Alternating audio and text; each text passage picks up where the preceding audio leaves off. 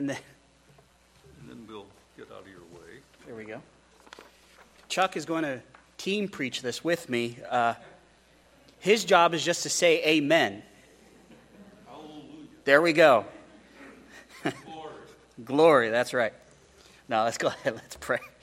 Father, we thank you so very much for today. We thank you for your love, your mercy, and your grace. And man, where would we be without that? Where would we be without your help? And where would we be without your help when we struggle with those things that so easily entangle us, those things that get us so easily distracted? So Father, help us. Help us see the sufficiency of your word. Help us rely upon you. Help us trust you and your word and yield to the power of the Spirit. We are just so very thankful for everything you've given us. In your Son's name, amen. So in December of 2018, in North Carolina, there was a young woman who was cleaning out a cage in an enclosure in a zoo. And a lion escaped and hunted her, and she ended up perishing. And they had to call in the sheriffs, and the sheriffs had to come in, and they had to shoot the lion because you can't have a dangerous man-eating lion loose in a zoo. It was a huge zoo, by the way. I mean, it had over 100 animals, and they were scared that this lion would get out and eat all the other animals and possibly hurt someone else. Lions are dangerous, right? You don't want to goof with a lion. My dad is an avid reader of hunting journals of men that go into Africa and they hunt these wild animals. And the most exciting ones are the ones where they go in after lions. And the most dangerous type of lion is a wounded lion or a hungry lion. You just don't want to goof with it. There's just something about them that are terrifying. They're scary, they're dangerous. It is interesting how lions are depicted in the scriptures. So on the one hand, you have this dangerous, scary predator type, which is Satan is described as a lion. He's a bad lion. But you also have Jesus and the righteous described as lions. And it is true, Jesus isn't safe. He is dangerous. Right? I mean, you don't want to get on the wrong side of God, and his wrath will come. But he's good, right? And he's righteous, and he's holy, and he's forgiving. And so you have these interesting descriptions of lions. And in Proverbs chapter 28, this is the chapter of lions, right? So remember, in the first 14 verses, kind of was under the heading of the wicked flee when no one is pursuing, but the righteous are as bold as a lion. So we talked about lions, the good kind of lions. We looked at Christ as the example of a bold, righteous lion. This second half, starting from verse 15, even going into some of chapter 29, deals with the other kind of lion, the bad lions, right? So we're going to talk about the bad lions. Now, I guess it would be natural to like have a sermon where you would have Satan then as the depiction of a bad lion. But as I was thinking about it, I was thinking, there's enough of that bad lion that's in me, right? The flesh. There's things that I desire to do that are not godly. That's called the flesh. That's like a bad lion. That's about as dangerous as a dangerous lion or a bear. And so this morning, we are the example of the bad lions and our nature. And this passage, I hope to encourage us to, one, see how dangerous the flesh is, right? It's dangerous. You don't want to goof with it. It's dangerous. But I also want to show you that not only is it dangerous, but it's just doomed to fail. It will lead to divine discipline, right? God as our Father will discipline us for this. I also hope to demonstrate that you by yourself cannot tame this lion. This lion will not be tamed by your strength or your ability or anything that you do. This lion can only be tamed and by death, right? And it's only because of what God has done that this lion can be done away with, right? You can't goof with this lion. This lion's a man-eater, right? You can't turn your back to it. You can't try to tame it. You can't try to domesticate it. Nope. You got to let the Lord deal with it. And Paul says, mortify the flesh, kill the flesh. Don't feed it. Don't let it. Don't turn your back on it. Don't trust it. It's dangerous stuff. So let's look at this dangerous lion. Notice in verse 15 through 16, we're going to see the danger of this lion and how dangerous it is. Notice in verse 15, it says, like a roaring lion and like a charging bear. The depiction here of a roaring lion and a charging bear demonstrate a couple things. One, a roaring lion normally roars after it has killed something, or it's super hungry, or it's angry. Here's the point. If you hear a lion start roaring, it's bad. It's never a good thing. He's never going to come to your door and give you cookies, right? This isn't a good thing. This is always a bad thing. Whenever you hear a lion, bad. So this depicts a predator. This depicts something that's dangerous, something that should send chills down your back, right? Or a charging bear. I know that there's a couple people that are outdoorsmen, and I'm sure that you've seen a bear in the wild. I don't know how many of you have ever been charged by a bear. That's a whole different kind of scary, isn't it? That there's just something there. You just go, this is it. This is the end. There's nothing I could do to stop this guy, right? It's dangerous. It feels threatened. It's wanting to attack, right? So you get the idea. It's a predator. It wants to attack. It's dangerous. And just the image itself strikes fear. And then notice what he says. Like a roaring lion or a charging bear is a wicked ruler over poor people. Now, let's be honest. A wicked leader over any type of people is a bad, dangerous thing, okay? So let's not just think that if you're rich, you're okay here. But the point is this. When you get a wicked ruler over people, man, it is bad, right? We discussed this last week. Remember, we discussed this issue of, remember when the wicked rise, people flee. Why? Because it's dangerous. These people don't care about God's word. They don't care about the truth of God's word. When a believer is given to the flesh, watch out. That is dangerous stuff. The flesh is dangerous, and it hurts. And it hurts people. It exploits people. It doesn't seek to bring people together. And any attempt that it does is only for itself. It's all self-centered. I'm sure that many of you are sitting in your pew right now, or sitting in the chair going, I can think of a couple wicked rulers that I see on TV, right? I can think of a couple wicked rulers that I've seen. But think of this, friends. Even inside of the church, there can be wicked rulers, right? And notice that character matters more. Walking by the power of Spirit matters more than somebody's ability to rule. We've been talking on Saturday morning about Jesus as being the good shepherd, and one of the things that I thought was really interesting, that as Jesus talks about his qualifications as a leader, doesn't talk about his ability to lead. He talks about his love for the sheep and is willing to serve the sheep. And so within inside of the church, you can have a great leader who makes a terrible pastor. And you can have a great pastor who's a terrible leader by earth's standards, right? You don't want a general. You don't want somebody who's going to drive you. You don't want a CEO. You want a shepherd. It seems like in our own thinking, we often think, well, the powerful guy, the rich guy's got to be wise. No, a wicked ruler is always bad. And when wickedness rules us, that's bad too, right?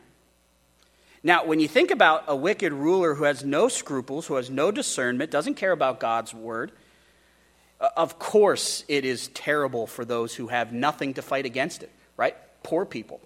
These people have no means to fight against it. You almost kind of walk away going, it's kind of hopeless, right, for them, because they have no recourse. And so you would say, well, why would Solomon add this? In a book talking about the fear of the Lord, why would he just make this observation? I think it's important to remember the passages before this. So remember before when Solomon says, it is better to be righteous, to walk in wisdom, and be poor than it is to be crooked and rich. And so we must carry that in with this verse. So the idea is, you might have a wicked ruler. That doesn't matter how you respond. We must respond with Christ-like wisdom, regardless of the leadership. Right? That's the implication. But just notice how dangerous it is. And then notice the next verse, right? Notice the next verse. Verse 16, a ruler who lacks understanding is a cruel oppressor. Oh, man. Yeah, this word for lacks understanding is not that they lack an understanding of the government or they lack of understanding of economics or a lack of understanding of any of these other things. Here, a lack of understanding deals with the lack of discernment, the ability to take God's word and appropriately apply God's word to each situation. So when a ruler doesn't do that, guess what happens? There's exploitation. It makes sense, doesn't it? It makes sense that when somebody doesn't care about God's word and following God's word, that there is no guardrails for their response, right? When you disregard that, what's to stop them from exploiting people, right? If they're already lack discernment, they don't care, they're already wicked, they're already foolish, do you think the people are going to change their mind? Do you think they're going to look at a poor person and go, that poor person's in a really bad spot, I probably shouldn't exploit them? No, in fact, a person who lacks discernment, a person who doesn't care about God's word, sees that person as a means to the end. Doesn't see that person for who they really are. There's no reason to stop them. You can't pull on their heartstrings to say, oh, please, sir, I have nothing. Don't come after me. They'll go, who cares? You are here for me. You are here to bring me pleasure. And once again, our mind is probably filled with a whole bunch of people we see on TV going, well, that's that ruler. That's that ruler. But let us remember, friends, that any one of us can have leadership, any one of us can have influence, and any one of us can walk by the flesh. Right?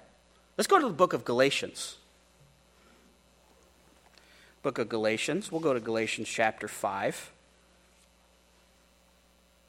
We'll go to verse... there's so much here. Let's go to verse 13. As Paul's upholding the gospel to those who are opposing it. He's talking about the true spiritual life of a believer. And notice what he says. He says, for you were called to freedom. We're not called to be under the bondage of the Old Testament. We're not called to be under bondage of any law, right? The idea is that we were called to live in this freedom of Christ, this grace that's been lavished upon us. We have this incredible freedom in Jesus. It's all about Jesus. We now have freedom to worship and to love, and we now have this. We now have this freedom to choose to do what's right. Before, man, I was a slave to sin and even walking under the law, right? Those Old Testament rules. That's not freedom. Freedom is found in Christ. And then notice what he says. He says, only do not use your freedom as an opportunity for the flesh, but through love serve one another. So you understand that it's possible for me to take this grace that's been given to me, that's been given to you, that's been lavished upon us in Jesus Christ, this incredible freedom, and we can do what? We can turn it into an opportunity for the flesh. We can let the flesh have a beachhead. We can let the flesh get its toe in the door. We can turn our back to the lion, right? And then notice what he says. He says, for the whole law is fulfilled in one word, you shall love your neighbor as yourself. See, before, if you're trying to keep the law to earn your salvation, you're not really worshiping, and you can't really love another person because the entirety of all of your efforts are to commend yourself to God, right? So it's not out of love, it's out of, I better do this or things are going to go bad. When I place my faith in Jesus and I'm given the righteousness of Christ, then when I obey, it's not to commend me to God. It's off the basis of the fact that I'm already accepted by God. Well, that changes the whole game, doesn't it? Now I worship out of this freedom. Before, man, I have to work to just get God to notice me, to go, he's a good guy. God's already given me the righteousness of Christ. So now my actions of obedience can truly be out of love and out of worship from a pure heart because it's for him. And when I do something for you, I'm doing it out of pure love. I'm not expecting that if I do something for you, God sees it and goes, gold star, good job, kid. No, I'm doing it because look at what God's given me, and I want to help you, and I want to love you. I want to be like Christ. But notice what he says. He says, but if you bite and devour one another, watch out that you're not consumed by one another. Well, there you go. It's possible for us to turn into bad lions and start eating each other, start fighting each other, start roaring. So what's the solution? Notice what Paul says, but I say, walk by the Spirit, and you will not gratify the desires of the flesh. So the moment that I place my faith in Christ, right, that I realize I'm a sinner, Jesus came and died on the cross for my sins, I place my faith solely on the person and work of Jesus Christ for my eternal salvation, abandoning all other methods of salvation, right? Solely on the person and work of Jesus. The Bible teaches what? That we're indwelled by the Holy Spirit. And this Holy Spirit that indwells us empowers us. And we are to yield to that empowerment. We're supposed to submit to that empowerment. We're supposed to say, your will, not my will. And as we step out in obedience, trusting the power of the Spirit, guess what happens? We don't act like bad lions. Right? We're not bad lions. And then notice what he says in verse 17. He says, for the desires of the flesh are against the Spirit, and the desires of the Spirit are against the flesh. For these are in opposition to each other to keep you from doing the things you want to do. So it's impossible for me to be walking in the flesh and doing the things of the Spirit. And vice versa. It's impossible for me to be yielding to the power of the Spirit and acting fleshly. I'm either one or the other. Now, remember what he then says next. He says, if you're led by the Spirit, you're not under the law. Now, the works of the flesh are evident, meaning you can see them. Sexual immorality, impurity, sensuality, idolatry, sorcery, enmity, strife, jealousy, fits of anger, rivalry, dissensions, divisions, envy, drunkenness, orgies, and things like these. Just in case that list doesn't cover your sin, there's a whole bunch of other things like it that your flesh might exhibit. That's all bad lion stuff, right? And Paul says, I've warned you beforehand that those who do such things do not inherit the kingdom of God. This doesn't mean that a person becomes sinless when they place their faith in Christ. It does mean, however, that there might be some who make a public profession, but that's about as far as it gets. And their entire life is identified by and an association with sin. They're no longer associated with Christ. They're not in Christ. They're in these other things. Then he talks about the yielding to the Spirit. The fruit of the Spirit is love, joy, peace, patience, kindness, goodness, faithfulness, gentleness, self-control. And he says these things belong to Christ Jesus. And those who belong to Christ Jesus, have crucified the flesh with its passions and desires. So you understand that the moment I placed my faith in Christ, it was as if that flesh was already nailed to the cross, right? It's already dying. It's already on the cross. It has no power. But what I do and what you do sometimes is we grab a ladder, put the ladder up on the cross, we walk up and go, how you doing? How's it hanging? Is there anything I can get you? It's hot out today. You want some water? How about a fan? I could get you a fan. Next thing you know, we're running power lines up the cross, and we're fanning off the flesh, and the flesh is like, well, I could use a sandwich. Okay, I'll go down and get you a sandwich. And that's what we do. We go up and we try to feed it, to let it live longer. Let it die. It doesn't care about you. Trust me, if you give it the opportunity to kill you, it will kill you in a moment. The flesh doesn't care. That's the part of you that's evil and twisted and lying. Yeah, so when we go back to Proverbs and we go, yeah, I know that ruler who lacks understanding, let us be quick to remember, yeah, I easily could be that person that lacks understanding. Yeah, I could easily be the person that exploits another person. Of course, it's bad when somebody else does it, but it's bad when I do it. Sin is sin. But notice what he then says. He says, but he who hates unjust gain will prolong his days.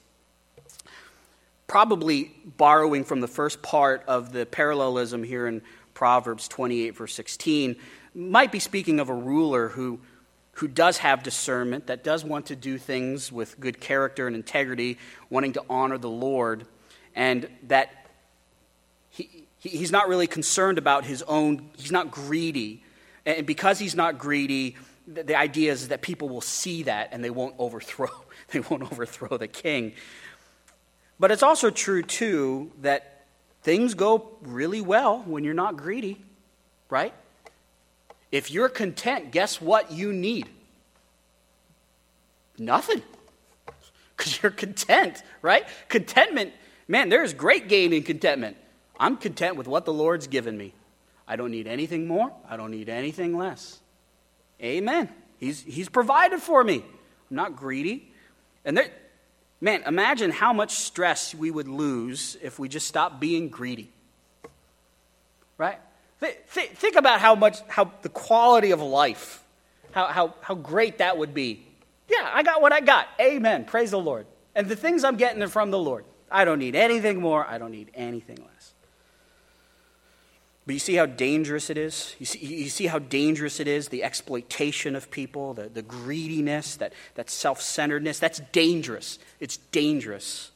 And once you get a taste of greediness, man, that's really hard to shake. It's really hard to shake. And it's really hard to learn contentment. It really is. The Apostle Paul had to learn it.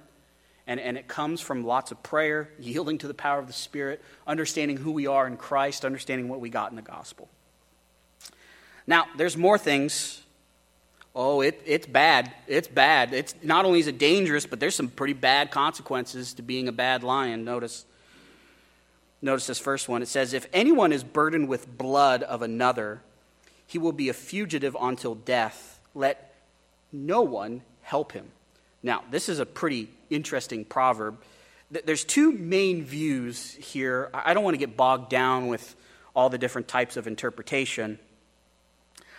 What I think is happening here is you have a person who's committed murder, and that murder has pricked their conscience. I don't think that this is referring to what's referred to in the book of Leviticus as avenging blood, right? So in the Old Testament, it would be possible that if somebody murdered a family member, you could go and avenge the blood. I don't think that's what this is talking about. The reason I don't think that's what it's talking about is because it mentions the idea of one fleeing, right? One fleeing until death, and then the idea of let no one help him speaks of an action that they probably did. And I like the phrase, how the ESV puts it here when it says that he's a fugitive. That's probably the right idea, that this guy's fleeing for his life because he's murdered somebody. But think of this. If one is burdened, I think this is the conscience. The conscience is burdened. Why? Because it's covered with the blood of another. They murdered somebody, right? That's bad, right? I think all of us go, murder's bad, right? And what does that do to a conscience? Oh, you talk about burden, murdering someone, taking someone's life out of anger. Whew, that's a heavy, heavy burden. That's a heavy burden. And it makes sense that it's such a heavy burden that they're constantly trying to escape. They're constantly on the run. They're constantly fleeing. And they're fleeing until, the ESV says, until death. The original says they flee into a pit, most likely referring to the grave. So it's the idea that they're, from the moment that act is committed until the moment that they die, their conscience will be burdened. Serious stuff. We live in a culture of death. Humans have always been killing humans. Right? I mean, this is bad stuff. Murder's bad. We should never be for murder. There's never an instance where murder is okay or can be justified.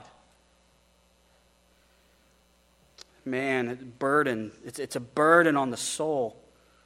Oh. And the idea is as this one is running, let no one help him. Don't offer aid. And the question is why?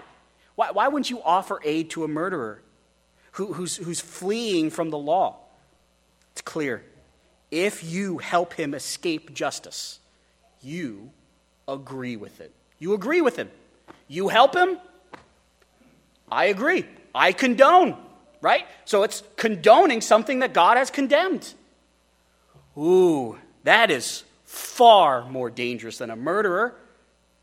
When people start applauding and celebrating things God condemns, let us not be of that group that celebrates the things that God condemns. There's a lot to be said here, and I don't want to belabor the point, but just think of the danger. Think of how we're thinking of it, of the flesh. Sin always is a burden on the conscience of the person who does it. Always is. And as believers, we should not celebrate unrepentant lifestyles. As believers, we should celebrate repentance and encourage people to live for Jesus. Do not think that if you have sin and you have not repented of that sin, that you could just walk through life skipping as if nothing can go wrong, that everything's okay. It burdens the soul. Oh, what a burden. And the only relief you can find is in Jesus. This is one of the dangers of living by the flesh, is that incredible burden that comes on the conscience.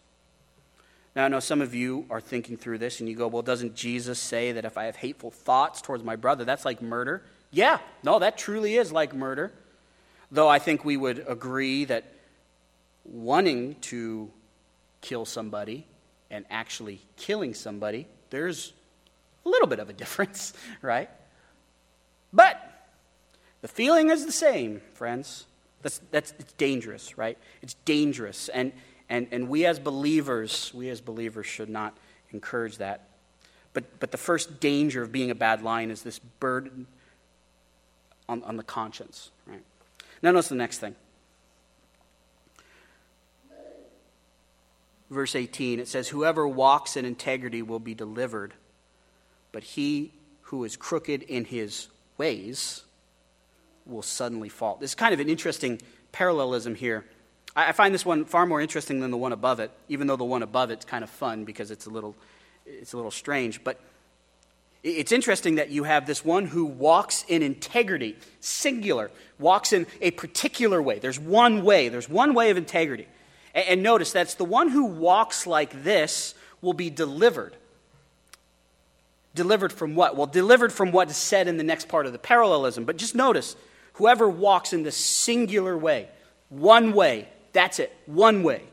And then notice, it says, but he who is crooked in his ways, you see? So there's one way of integrity, but the crooked guy, he's got lots of crooked little plans, right? Twisted plans. It's interesting that on the one hand, you have the one who walks in integrity walks a straight road. A straight road that doesn't have tripping hazards, that doesn't have potholes, that doesn't have steep sides that if you fall off, you die, right? It's a clear highway. The other one is like a switchback in the mountains of Idaho, right? There's tripping hazards, there's rocks all over it, trees have fallen down, there's snowpack, there's like a washout. Half the time you don't even know if you're driving on a road. I don't know where we're going. Then you walk on it, you're like, this was the worst idea. I can't breathe, there's no oxygen up here. That's what this is like, right? And it's all these crooked little ways. He's got these crooked little alleys and angles that he's working, right? It's twisted. You can't see. He's not being straightforward about the path. There's things around the corner you don't know. He's hiding things around the corner. And notice it says, and the one who is crooked in his ways will suddenly fall. Of course, when we talk about God's discipline of a believer, can that be a sudden discipline? Of course that can be. When we think about the fall of the wicked, can that be a sudden, complete thing? Of course it can. But I don't think that's necessarily what Solomon's saying. I think what Solomon's saying is because it's so crooked and he's so busy trying to devise all these ways, he doesn't really see where he's going and he can't see the tripping hazards. So we might watch a person like this gradually walk towards these places going, man, you need to stop. It's getting dangerous. They go, no, it's not dangerous. And then all of a sudden something bad happens. They fall, they get disciplined, they get in trouble with the law. There's estrangement in family. They go, what happened? I thought everything was great. It wasn't. Those who had discernment could see it from a mile away. They couldn't. So I think this is more of their surprise. Well, it all just seemed to fall apart. It seemed like everything was working great. You see the danger? You see the danger of feeding the bad lion? You get all these little different angles. You'll suffer the consequence of your sin. Now, God is gracious, and there are times that He will allow you not to suffer the consequence of your sin, and sometimes that feels even worse than taking the punishment, right? I remember several times in my life where I know I didn't deserve a thing. I was a bad lion that day, and the Lord blessed me. I remember one time I wasn't the best employee, and I knew I wasn't the best employee. I go in front of my boss, and my boss gives me a raise. I go out to my car, start weeping, going, I don't deserve that. Nothing in my job performance required a raise, and God gave that to me. You need to shape up, kid. God disciplines and deals with the believer in myriads of ways. Don't always think that the way that God disciplines is always bad. Even reading through this text, this is the voice of God saying things to you of, don't do this, right? It's like a parent telling you and warning you. The conviction of sin is the idea of God's warning you, hey, something's bad. You got to deal with something. He disciplines us numerous ways. But it is also possible for us to be so ingrained in our flesh and not walking by the Spirit that bad things happen and we go, what happened? I thought everything was great. I thought everything was going good. Now notice the next thing. Notice how else this is dangerous. Notice it says in 19, whoever works his land will have plenty of bread. Yeah, right? And if you have a field and you work the field and you plant the crops at the right time, you do the right things, the principle is you'll have food to eat, right? Later, if you do the work and you do what you're supposed to, you're responsible, and you don't squander it, but you're responsible steward of what God gives you. Guess what? You can provide for yourself. Amen. Right? But that bad lion, notice what the bad lion does. But he who follows worthless pursuits will have plenty of poverty. Here, in my opinion, is the essence of laziness. We often think of lazy people as those who don't work. That's not true. Lazy people don't work responsibly. They don't do the thing that they're supposed to do, right? I know plenty of people that are so-called lazy, and they do a lot of work, right? They do a lot of stuff. It's just not the right stuff. Right? They're not showing up to work on time. They're not doing the things that they need to do. So here's the essence of laziness. And notice, it's the idea of a wise person goes, no, I need to show up. I need to do my job. I need to do this because this is how God uses this to provide for me. The other guy goes, well, I'm going to do something else. And he calls it worthless pursuits. In the following weeks, we're going to study some of those worthless pursuits. There are plenty of worthless pursuits. And by the way, this worthless pursuit isn't just a, hey, don't get lost on YouTube for an hour. Though that has its own worthless pursuit. That's not necessarily what Solomon's talking about, right? This is not just a time management thing. This is leaving the field to go try to rob somebody or try to swindle someone or try to extort someone, right? This is talking about sinful ways of getting money. What does that lead you? What does that lead you to? That leads you to poverty, right? It's kind of a funny way that it's put. And you'll have plenty of poverty. Well, that's ironic. You can't have plenty of nothing. But that's what he says. You'll have a lot of nothing. The other guy will have a lot of bread. This other guy will have a lot of nothing. We understand that, right? And if you don't, spend a week in Wyoming and you'll get all these types of cool sayings that you can just say in public and impress your friends at parties. Have a whole lot of nothing. What does that mean? Folksy wisdom. No, it means that the poverty will be great, right? It's a great amount of poverty. It means that it's so overwhelming. You'll be so impoverished that you can't pull yourself out of it. What does the flesh do? The flesh causes you to not be a good steward. You start going after these weird things, and guess what ends up happening? You'll lose a lot of stuff. You become poor. You can't provide. You'll squander opportunities. You'll squander blessings that the Lord had for you, and disobedience can cause a loss of blessing, right? So much better to walk by the Spirit, right? Beforehand. Just walk by the Spirit. Now notice the next one and the last one. It says, a faithful man will abound with blessings. Amen. A faithful person will abound with blessings. Those who are faithful to the Lord will abound in blessings. Amen. Those who have placed their faith in Jesus, you'll abound with blessings. Friends, you realize the types of blessings you have in Christ right now that you didn't even work, and they're yours. Now, you might not see them. That's okay. They're yours. No one can take them from you. They're yours. There's nothing you could do to lose them. They're yours. They're secured for you by the power of a sovereign God. They're yours for eternity, right? They're yours. You're redeemed. You're forgiven. You're a child of God's. Elect before the foundation of the world. Co-heirs with Christ. That's yours. That's who you are. That's who we are as believers. All of those spiritual blessings. What does Paul say in Ephesians?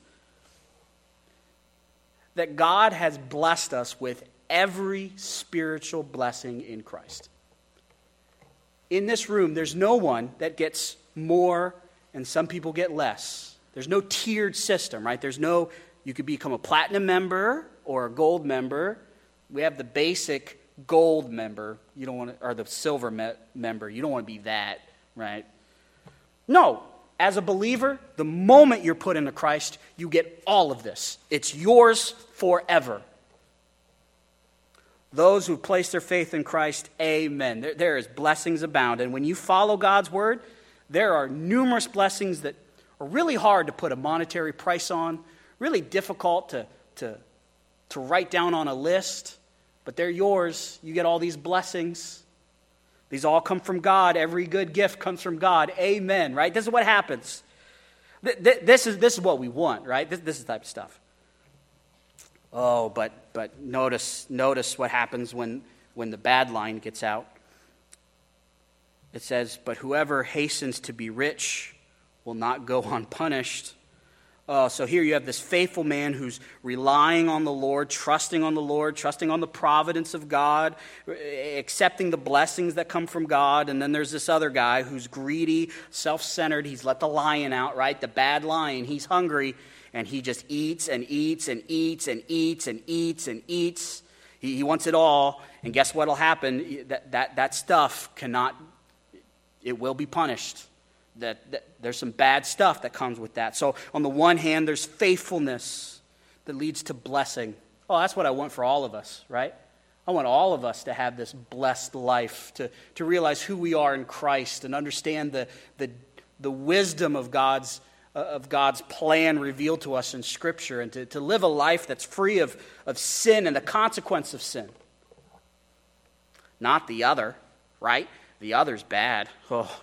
The other does not have blessing. It's greediness. It's amazing because the Apostle Paul in Colossians calls greediness idolatry. In a sense, this is the idol of oneself. Yep.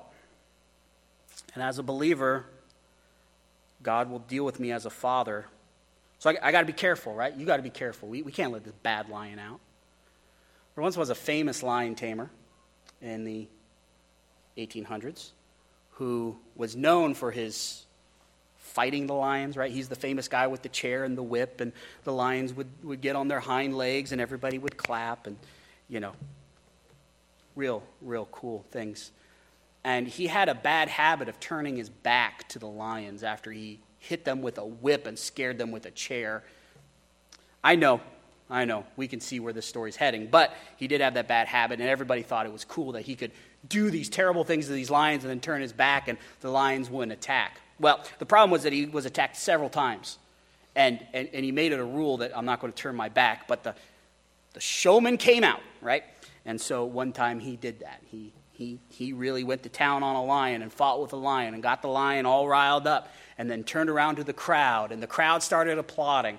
So you have this huge light on this guy. You have a guy hitting a lion with a whip, scaring him with a chair, forcing the lion to do something he doesn't want to do, and then all of a sudden, loud noises from the crowd and cheering, right, with the guy who just turned his back and now he's making these weird movements.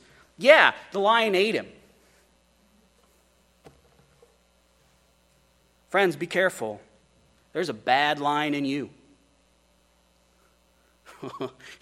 There's a bad lion in you. You turn your back on this lion, this stuff is easy. This stuff will consume you. It's easy. This is easy to fall into.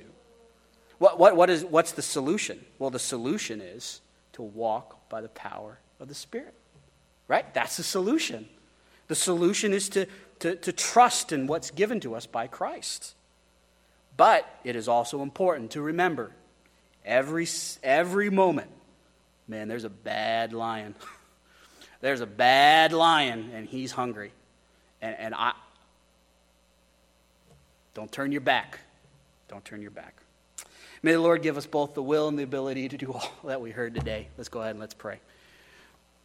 Father, we thank you so much for everything you've given us. We thank you for the truth in your word and the things that are found in your word. And we just pray, Father, that as we think about these things, that you'll bring back remembrance of the scriptures, that you'll help us walk by the power of the Spirit, that you'll help us yield to your Spirit. Father, we just are so very thankful for all the promises that we have in Christ, and that those are ours.